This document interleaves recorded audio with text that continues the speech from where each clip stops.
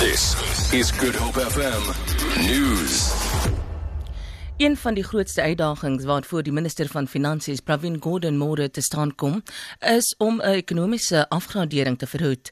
Hy lewer môre middag in die nasionale vergadering sy begrotingsrede. Hy sal beleggers en graderingsagentskappe moet oortuig dat vertroue in die ekonomie haalbaar is. Gordhan sal moet verduidelik wat die regering anders gaan doen om 'n afgradering na rommelstatus te verhoed. Die minister het kort na sy heraanstelling verlede jaar gesê, die regering sal beleggings moet vergroot.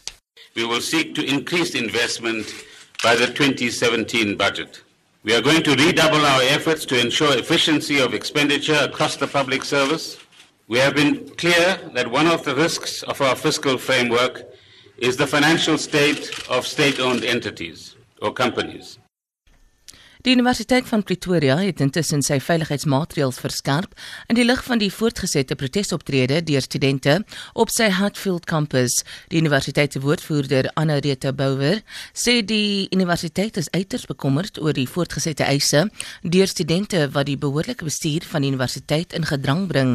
Sy sê die universiteit se kommer oor veiligheid moet in balans wees met die reg van studente om onderrig te kry. Klasse word sedert verlede week ontwrig te midde van eise dat daar weggedoen word met Afrikaans as onderrigtaal. Bouwer sê hulle probeer vergaderings belê met studenteleiers sodat die situasie ontlont kan word. Die boorwerk van 'n skag as deel van die reddingsoperasie by die Lily goudmyn naby Barberton in Mpumalanga sal hooplik vandag hervat word. Die soektog na 3 werkers wat al vir byna 18 dae ondergronds is die naweek weens meganiese probleme opgeskort.